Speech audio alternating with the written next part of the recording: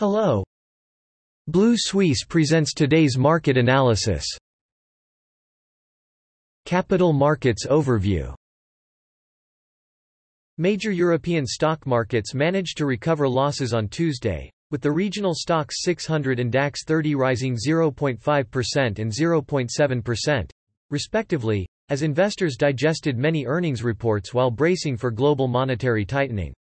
Shares of Danish Facilities Management Company ISS rose more than 11%, leading the Stoxx index with an optimistic first-quarter performance. BNP Paribas shares rose more than 5% after the company reported a 19.2% increase in net profit in the first quarter, driven by a significant increase in trading activity and confirmation of its 2025 guidelines. In addition, BP announced a $2.5 billion share repurchase program but lost $1.5 billion after announcing its exit from Russia, and its first-quarter profit also fell sharply.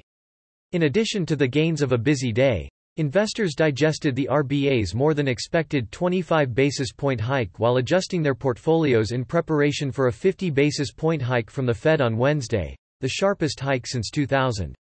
The FTSE MIB index rose 1.6% on Tuesday to close at 24,242, propelled by financial and energy stocks, as investors monitored the extent of restrictions imposed by the European Union on Russia's sixth round of sanctions, which are expected to be announced this week. Energy stocks rose an average of 2.4%, with Saipem up 5.2% after the Italian government approved a €14 billion decree to support businesses and households with soaring energy bills. The decree comes as the Italian government struggles to get rid of Russia's energy supply and says that by 2024, Italy will be independent of Russia's energy supply. Meanwhile, Stellantis shares rose 3% after news that it now bought a share of the car-sharing business. In terms of earnings, CNH Industrial and Campari rose 3.4% and 2.5%, respectively, after previously announced earnings that exceeded expectations. Meanwhile, UniCredit closed lower ahead of Thursday's earnings call, with investors eager to understand the impact of Russian exposure on the bank. The CAC 40 index rose 0.6% to close at 6,462 on Tuesday, backed by the energy sector. Investors watched the EU's earnings report and sanctions announcement while waiting for the Fed's interest rate decision tomorrow. BNP Paribas shares rose 5.2%, with net income up 19% in the first quarter, largely due to increased activity in its financial markets. Crédit Agricole and Société Générale tracked positive momentum in the sector, rising 2.6% and 3.2%. The New Zealand S&P/NZ stock market fell 108.48 points, or 0.92%, to settle at 11,675.92, its lowest close since September 21, 2020. The index extended losses from the previous session as traders awaited the Federal Reserve's monetary policy decision later on Wednesday, announcing its biggest rate hike since 2000. At the same time, there are growing concerns that China's COVID-19 crisis could severely impact the country's economic growth in the first half of 2022. Indexes of Chinese factory and service sector activity deteriorated in April, falling to their lowest levels since the early days of the outbreak in early 2020.